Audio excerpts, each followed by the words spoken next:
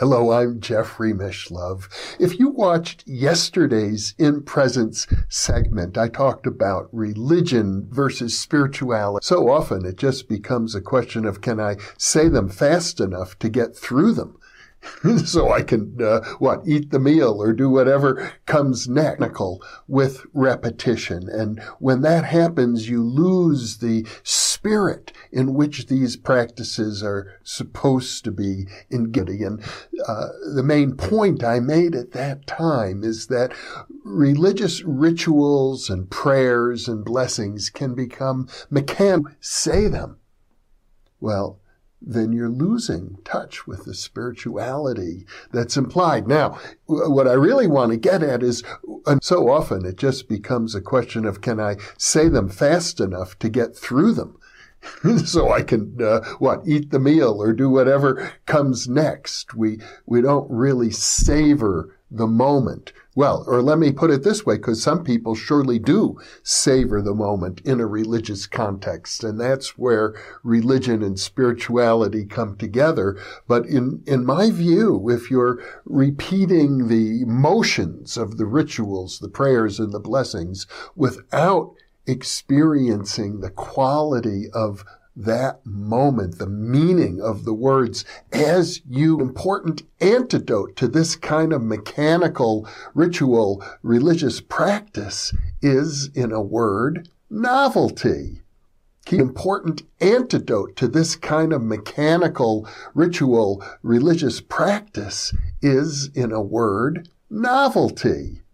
Keeping things novel, doing things in a new way, in a different way, each time, from a parapsychological point of view, we find that that is very important. When you keep the novelty of your experiments high, people do better. There's the beginner's luck effect, the first time effect.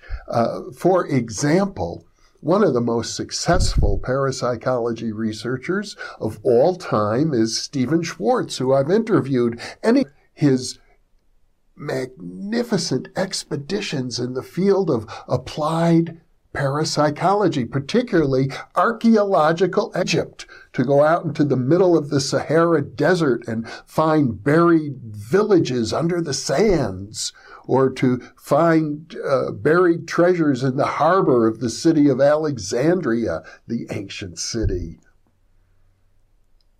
I think one of the reasons Stephen has been expeditions. Well, imagine how high the novelty is if he takes you down in a submarine to do remote viewing, or brings you to Eden. So successful in these expeditions is that each project is so full of novelty. In fact, I recall him describing Hella Hammett, who has been a great remote viewer, but she went down in a submarine with him in one of these expeditions. He arranged so successful in these expeditions is that each project is so full of novelty.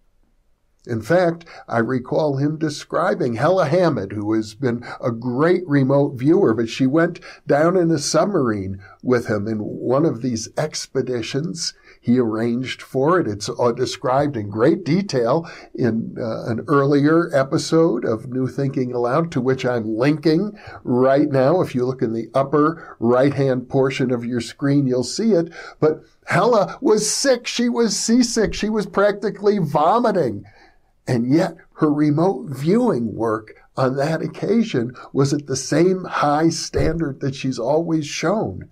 So that's one example of how novelty is very important in psychic work. Now, some of you, I know, lean toward the conservative side in your politics, and that may mean, I'll tell you, it's true of me, in fact. I often resist doing things in new and different ways. My wonderful spouse, Janelle, is always suggesting, and she finds that funny. She gets a good chuckle because she knows I'm going to come around eventually. I want to give you I love my existing habits. Why do I have to do something new and different? But it's good. It's healthy to get outside your comfort zone.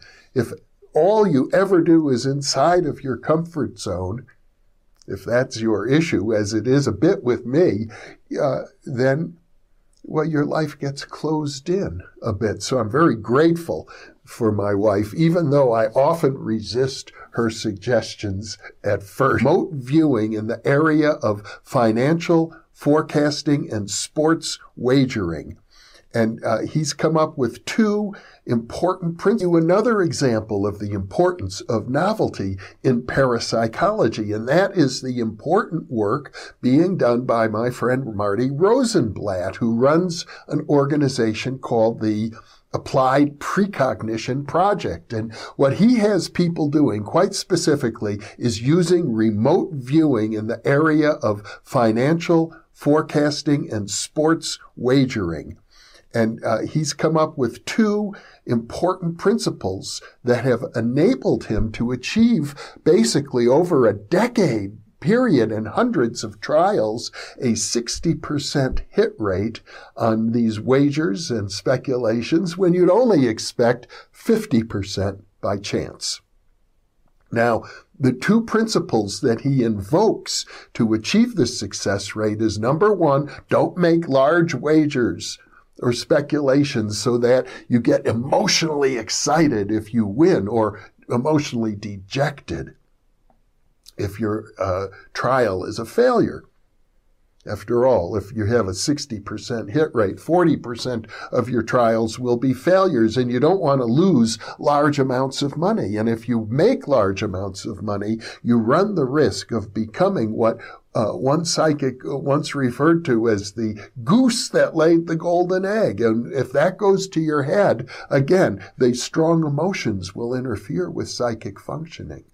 But the other key to the successful work that Marty Rosenblatt engages in is novelty. He is a group of, 200, 300 people working on these applied psi projects, but he breaks them down into small groups, half a dozen to a dozen people in each of the small groups, and they get to decide week by week what protocols they are going to use. So if they feel like changing the protocol, which they often do because they're very experimental, they're free to do that. He just keeps the statistics overall on their hit rate. So that kind of freedom to constantly change things around is very important.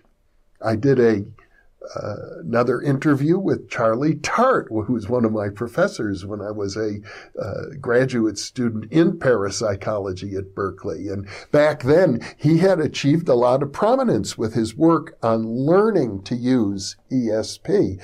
But the main point of that research, which he describes in another interview with me, to which I am linking, is that if you keep repeating the same kind of test over and over and over, as the early parapsychologists have done with their card guessing experiments and computerized ESP testing, you get what's known as a decline effect, which might be the same thing as kind of the mechanical repetition that occurs in religions when you keep repeating the same ritual. Now, let me conclude this monologue today with just one story I got from my wife, Janelle, who is a management consultant trainer, and she's worked with a company that has trained large corporations all over the world. And one part of their training is actually to encourage people to try things in new ways. They say, for example, wear your watch on the other hand, or if you're entering your home, go in through a different door. Little things like that. Get out of bed on the other side of your bed. See what those changes will do for your life. And they tell an interesting story because on one occasion a woman raised her hand in a seminar and said, well, what if you only have one door? And the fellow said, well, go in through a window. And she said, well, what if you live on the second floor? And the fellow said, get a ladder. Of course, he was joking in a way, but later on, this same woman reported back to the company and she said, I tried what you suggested. I went and I got a ladder. I had to climb in through the second story window of my house. She said, and about a half hour later, there was a knock on the door. And when I answered it, because this was in England, it was a London Bobby who asked me, is everything okay? I said, yes, of course. Why? And he said, well, we thought we had a report. Somebody was breaking into your apartment. And she said, oh, no, that was just me. I was in a seminar. And they suggested I do things differently. And the Bobby said, well, how interesting. I'm about to get off work. I'm about to head over to the pub down the street. Would you like to come and have a pint with me? And so she did. She was an airline stewardess. She went and had a beer with the Bobby who had knocked on her door. And would you know it, several months later, they got married. So that goes to show you what might happen if you change some of your routines and habits. I'll leave you to ponder that thought. And once again, thank you for being with me.